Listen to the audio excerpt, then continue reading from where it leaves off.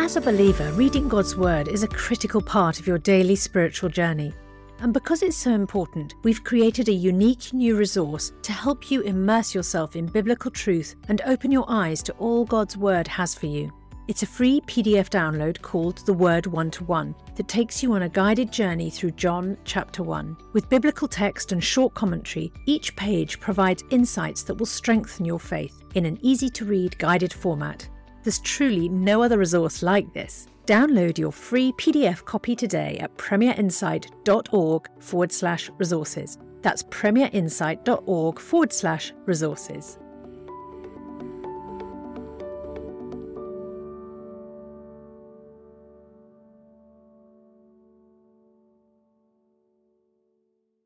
Welcome to this replay of Ask N.T. Wright Anything, where we go back into the archives to bring you the best of the thought and theology of Tom Wright, answering questions submitted by you, the listener. You can find more episodes as well as many more resources for exploring faith at premierunbelievable.com, and registering there will unlock access through the newsletter to updates, free bonus videos and ebooks.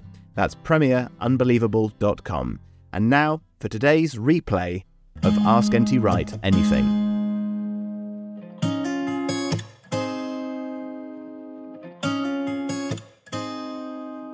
The Ask N.T. Wright Anything podcast.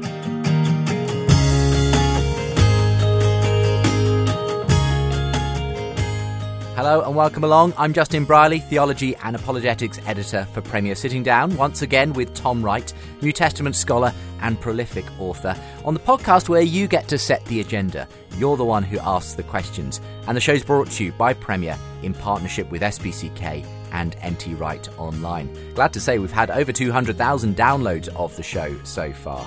Thank you so much for sharing it, reviewing it, telling people about it. And thanks for the feedback you sometimes leave as well. I got some of these messages via the Podbean platform from the podcast. Adam said, just want to say thank you for these podcasts. I've been a fan of NT Wright for many years, but these sessions provided new levels of practical insight and done so in a very refreshing, personal way.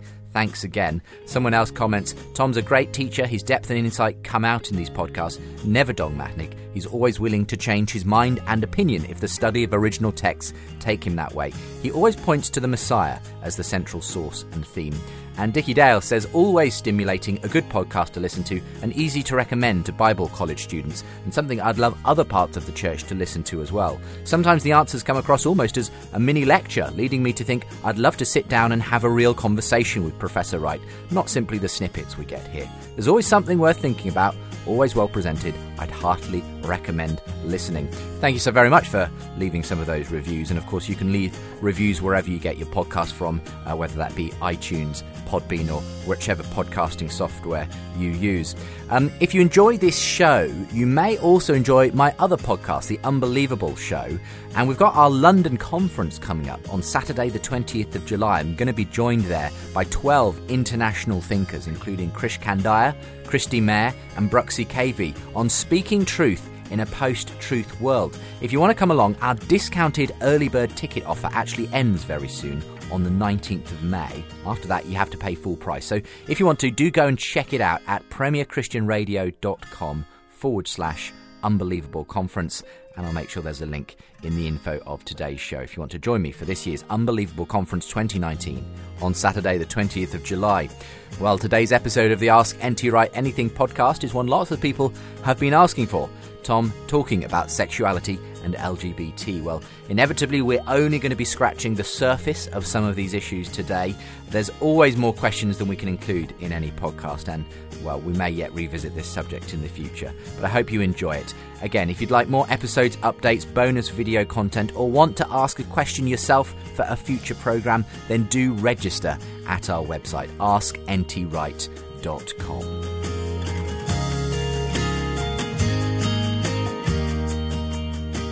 Welcome to the programme, and it's great to have you back, Tom, as we continue to bring all kinds of different questions your way. It's such a joy to sit down and be able to hear you, very often off the cuff, responding to all kinds of different questions that have been sent in. I've been arranging them by theme over the weeks, and we finally come to one that we got a lot of questions on. A very sensitive issue, obviously, and one that, in a sense, is a powder keg in both the church and society these days. So I fully understand that this is one you have to treat carefully and sensitively, but it is the issue of sexuality, transgender, Christian sexual ethics, and so on. I don't think it's any secret that you hold a traditional view on this around sexual ethics. Often it's the only thing people often want to talk about sometimes, and you have a lot of other things to talk about, obviously. I suppose just leading out with a general question on this, how best do you think Christians can work alongside each other, deal with the contentious issues when they come up in the church? Yeah, this is a real problem because of the fact that, and many people have commented on this in many areas, Western society as a whole, over my lifetime, has found doing public discourse really hard. Al Gore wrote a book about this, I think it was The Decline of Discourse or something like that, about the way in which we used to know that you built up what you wanted to say from first principles which you could demonstrate to an argument which could then be debated. And somebody else says, no, there's a slippage in the logic there, etc., etc. And that's one of the great tasks of philosophy, always has been, to enable people, instead of yelling at each other and throwing things at each other or calling each other names, to say, look, no, we can talk about this sensibly. There is this, there is that, there is the other. Now, how do we put that together? And if somebody else wants to say, no, you're doing it wrong, let's have that discussion.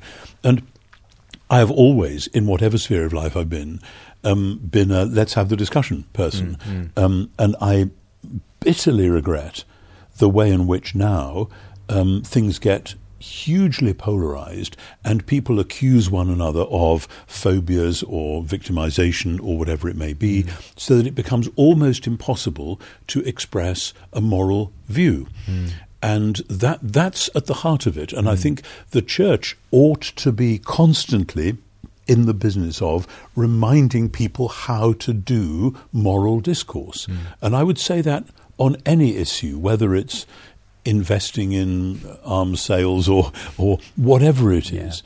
And the church itself hasn't been good at it, tragically, because we are taught, Paul insists on it, to be transformed by the renewing of our minds. And in that same passage, Romans 12, Paul goes on and says, if it's possible, so far as it lies with you, live at peace with all people. In other words, constantly be striving for ways in which you can say, even to people with whom you have major disagreements, please can we sit down, look each other in the face and actually talk about this. And we used to be much better at this than we are. And so it's that larger context which in America, that's very, very politicized at the moment. The culture wars have gone on dividing, and it's worse now than it's ever been, I think. But we have our own equivalent, and in Europe and other parts of the world do as well. So when you then say, what about sexual ethics? It's not just that this is special. It's actually we're throwing that question into a world which already doesn't do discourse well. Yes, absolutely. I suppose part of that is because obviously it is at one level such a personal. Sure. It's not an academic or dry subject. It's one that impacts people in their daily life. But your plea is doing all that with the level of graciousness and compassion that is obviously required in anything that has a pastoral dimension. Yes. We still need to be able to talk about it. 20 years ago, I was part of a group that was working under the radar, as it were, with people from very different points of view, meeting together privately, church people, to get to know one another without a sort of particular agenda that we were going to produce a report or whatever, just to say, can we at least understand what we're talking about here and understand one another and why this matters? And some of that is still going on, thank God. I haven't been involved with it since I left my previous job, but that needs to go on. But here's the really tricky thing. The fact that we say, let's sit down and talk about it, doesn't mean that actually we're all agreed and it's only a matter of dotting a few I's and crossing a few T's.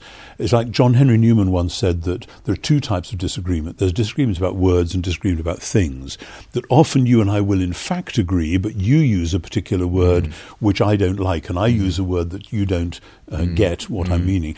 And when we tease that out, we say, oh, I see, we're really in agreement. Fine. But there are other things which, when we cash them out, we really are saying, no, this actually is a deal breaker. And then the question is, how do you say what is a deal breaker within the church. And obviously within the early church there were lots of things that some people thought were deal breakers that others didn't, and we're on the same page, except with a different set of issues. Our questions for today. And I suppose a speculative question, inevitably, but it seems like this is the issue, sexuality, that particularly the Anglican Church and many others is, in a sense, fracturing over. And do you think there will be a sort of an ultimate kind of split in some significant sense? It's very difficult because it varies enormously from part to part of the world. And of course, this is cue for a lot of implicit racism, if it's African bishops who are saying no to the innovations, then one sometimes gets the impression from some people that, oh, well, they're only Africans, what would they know? Let's not go there, excuse me. But that can work in the other direction as well. And so that there's all sorts of things which throws dust in the eyes and makes it harder, because immediately the temperature gets up. How dare you say that? And I've seen that at close up, but also at a distance, and it's not a pretty sight. And I think part of the problem there, I'm not sure how to say this really, part of the problem when people are dealing with issues like that is that the different cultures in which we live are so very different. I remember at Lambeth in 2008, the Lambeth Conference, the meeting of Anglican bishops, one of my colleagues hearing a conversation between a Sudanese bishop and an American bishop and just seeing these two totally different cultural contexts and both of them trying to be responsible and sensitive in their context and just saying, how do we have that conversation? Well, we'll get to one or two of the questions on some of the really contentious issues in a moment. Let's start, though, in a sense, with something somewhat simpler, not necessarily. Emily in London wants to know, when it comes to, say, a heterosexual Christian who is perhaps a new Christian, but has just come into the church, but is still in a cohabiting relationship, and what would your counsel be to that person and that church if you take a sort of traditional view on Christian sexual ethics? Should they immediately abstain from any sexual relations, live apart? What will the impact be then on that relationship they've had? Is that too much to ask? Are we simply to ask for a sort of a gradual changing of priorities and behaviour and so on? Yeah, that's a question which I know a lot of people face. And I remember from 30 years ago hearing a talk that John Stott did as part of a university mission in Cambridge, which I thought was really sensitive, addressing exactly this issue. And people expected Stott, an old traditional bachelor, that he wouldn't be talking about. So obviously he'd met exactly this situation as a pastor again and again and again. Pastor of a busy London church, you would. This would be in the 1970s or 80s. And his counsel was, so somebody comes to faith in Christ, this somebody is in a cohabiting relation with somebody else, what to do? Some rigorists might say, oh, well, you've got to leave at once, get out. And he said no. He said, you are already bonded with this person, and now you need pastoral help to see how the bondedness that you two now have can best be part of God's future for you both from here on. And with that pastoral help, it might be that the other partner would say, actually, what you've got with this Jesus stuff is so amazing, I want it too, and let's work on that. Or they might say, if that's the way you're going, I'm not having any of that. And that might precipitate a change in the relationship. And in the meantime, the pastoral sensitivity, you're not starting from cold, you're not starting from scratch. At the same time, I would say this, our culture is absolutely soaked to the bone in Aphrodite worship. What do you mean by that? There is the goddess of erotic love, right. Eros, the little boy in Piccadilly Circus, but the ancient goddess Aphrodite, who is a very demanding goddess. She says, oh, this is what you want erotically. This is, the pornography industry. Just massive now. That's the modern incarnation of Aphrodite worship. Well, it's part of it. It's part of it. But the lie at the heart of it is that it's irresistible, and that to resist it is bad for you. Right. And those of us who've been fortunate enough to know people in enclosed monastic or conventual communities will know that, yes, there are problems there are pastoral problems you have to deal with, but actually these are some of the most fulfilled, happy, wise, whole people that you could ever wish to meet. And actually, I think I want to say the same about Jesus and Paul. Yeah. And so I think the idea that life without regular active sexual relationships is not worth living, that's a modern lie. So if it was the pastoral thing to say to this couple, well, maybe while this turbulence is going on, you might find it better actually, simply, you maybe still live in the same house or whatever, but you might find it okay to refrain while we sort this out. But I would emphasise the pastoral thing. Yes. And pastoral business is never about somebody like me on a podcast saying, do this and all will be well. Yes. It's always about working with an actual pastor on the ground. Don't try and be pastored by a podcast host, that's for sure. Exactly. I suppose, though, the overall sort of where you would see the momentum going, though, is towards that ideal, if you like, of sexual love being expressed within a marriage. And I mean, when I was younger, people never talked about this stuff, but such as I've read, and I'm not an expert on this, is to do with the chemicals that are released during sexual activity, which are designed to bond you with this person, so that it is almost like in Midsummer Night's Dream, the sprinkling of fairy dust, whatever, so that when you wake up, this will be the person you want to live with, the person you're happy with. Would you even tie that back to the sort of, Jesus saying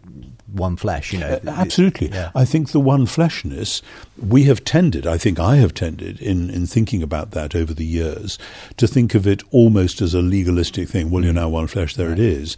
But actually, as C.S. Lewis says somewhere, that when a man lies with a woman, let's just keep it heterosexual for the moment, then there is a bond set up between them.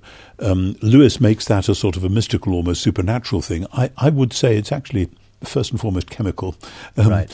And there is something about that, about the bondedness, which isn't just about God said so, those whom God has joined together, let no one put asunder, as you say in the wedding service, or we say in the wedding service. It's not just God's law says you mustn't do it. It's actually, when you pull apart a couple who've been living together, it is a tearing of flesh. It's a trauma which is much more than just who has which of the CDs.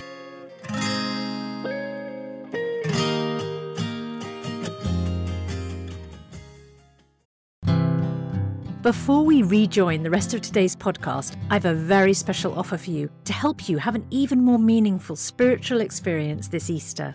As you know, N.T. Wright is without doubt one of the greatest Christian thinkers and apologists of our time, and some of Tom Wright's answers to questions about Jesus' death, resurrection and return are some of the most poignant and thought-provoking. That's why we've created a brand new downloadable devotional resource that's perfect for the Easter season, featuring these questions and Tom's answers.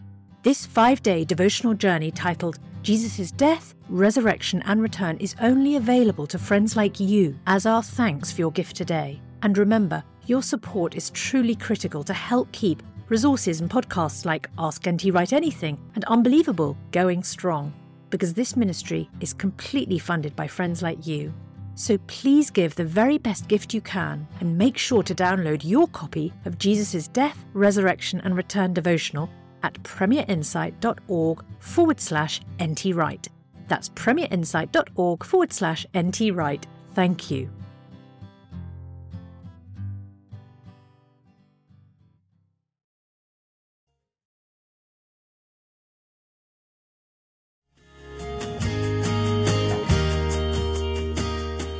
Let's open up the can of worms now. Francis asks, is the homosexuality we understand today the same as that which is condemned in the Old and New Testaments? For a start, Old and New Testaments are interestingly different in that it's very contentious as to which of the famous passages in the Old Testament say what precisely about sexual relations. I mean, for instance, the question of Sodom in Genesis, let's just leave that to one side. It does seem that the prohibition in Leviticus 18 about lying with a man as you would lie with a woman, that is something which is then picked up explicitly in the language of 1 Corinthians 6, etc. So there is a similarity there, but we're talking about documents produced over millennia. And so we have to be very careful. But more particularly, we have to be very careful about any word ending in ity, as in ity, homosexuality. Yes, yeah. It's rather like words ending in ism, Judaism, Buddhism, etc. Isms were invented in the 19th century. You know, when the British missionaries went to India and told the Indians that they, the Indians, had a religion called Hinduism, the Indians were surprised. They didn't know. We didn't know that was the name. Quite, yes, quite. Yeah. This is a 19th century construct. Right, okay. In the same way, homosexuality is a 19th century construct. Right. And in particular, it's a modernist construct. It's an essentializing construct which comes out of modernism rather than postmodernism. Okay. Postmodernism now, which I think is where some of the leading edge of those movements is now, doesn't say, this is my essence. It says, today I feel like being this sort of a person or that sort of a person. And it's fluid in that sense. It's much more fluid. And I think that's where the leading edge is, which is ironic because in the church, often people talk as though we were all signed up to an essentialized view. But actually, essentializing is not where the culture is at now. I think we're behind on that. But then here's the key thing. I'm an ancient historian first and foremost. When I approach these texts, I read Greco-Roman sources and I try and understand how the New Testament would have impacted in that world. One of the poets that I really enjoyed reading when I was at school is the rather scurrilous Latin satirist Juvenal. No doubt, as many schoolboys did, you enjoy Juvenal for all the wrong reasons, and you have an expurgated text in the back of the you classroom. have an expurgated text in class, but then you know where to find in the library the thing with all these strange Latin words, and you look them up, and oh my goodness, was that what they got up to? And Juvenal in Satire 9 describes very clearly what you might call the gay scene in Rome. And it isn't a matter, as people have often said, of powerful men exploiting boy slaves, etc. That happens as well, of course, but it's also very much a matter of some long-term partnerships and also a lot of people who Juvenal describes in lavish detail who choose what Juvenal describes as the female role in homosexual behaviour. In other words, there's nothing that we know about actual behaviour that they didn't know. And so just to square that circle, very often the contention is among some people that, well, what Paul describes and prohibits in certain of his letters in terms of that behaviour, well, he's referencing some kind of, as you say, pederasty, exploitative temple, prostitution, whatever. Yes. Well, that's all completely different to what we consider to be loving and faithful homosexuals. That is a view that people have taken. If you read not only the text I've referred to, Juvenal Satires, if you read Plutarch's treatise on love, Plutarch is a near contemporary of Paul. If you read Plato's Symposium, which is a discussion of love, okay, that's written a few hundred years before Paul, but Plato is one of the go-to authors. Homer is the Old Testament for Greek civilization, Plato is the New Testament, and if you look at the school curricula of the time, Plato is widely read. Right. And the Symposium has all kinds of relations, including long-term, faithful, stable partnerships. So the rather trivial suggestion that, this was all exploitative thing and now we have something quite different, historically that won't work. Let me say, I would expect that many historians of many persuasions would agree with me on this, and that doesn't then foreclose the issue as to what you do with it. Right. Because in many church circles, people will say, at that point, we're just going to disagree with Paul. And fine. That raises quite other issues. And then you have to start talking about the integration of what Paul says in these very small passages, and they are small passages, obviously, with all the other things he's doing. And then it's about creation and about the redemption of creation, and that's what's really at the heart of it. Many more issues we could unpack, but we'll leave them for now and move it into a different can of worms. I had a number of different questions on this actually come in from different people, like Carol in Arizona, for instance, the question of transgender. And that in a sense, if the sexuality issue has kind of come on apace, I think the transgender issue has more than doubled in terms of the rapid changes in society and culture. I suspect a lot of that's to do with the sort of technological age we live in and the way things can spread so incredibly fast these days. But rather than comment on specific pastoral issues that some people have written in about, which obviously you're not in a position to really speak into, I did notice that you did sort of put your head above the parapet, let's say, in the Times a year or two ago, commenting on a couple of articles and issues that had come up there. And this was the letter you wrote, and I'd just be interested in you expanding on your comments on this. Perhaps I should say one of the articles that I was commenting on was by Hugo Rifkind, yes, who's son of former Foreign Secretary Malcolm Rifkind. And Hugo, I think, is basically a secularist who's just observing the scene rather than taking a particular moral line. These were just sort of cultural sort of analysis type pieces. In fact, in whether they filled it in for you or you did, it's mentioned here anyway. It says, "Sir, the articles by Claire Fogers, I think, gender fluid world is muddling young minds, and Hugo Rifkind, social media is making gender meaningless, and the letters about children wanting to be pandas, dogs or mermaids show that the confusion about gender identity is a modern and now internet-fueled form of the ancient philosophy of Gnosticism.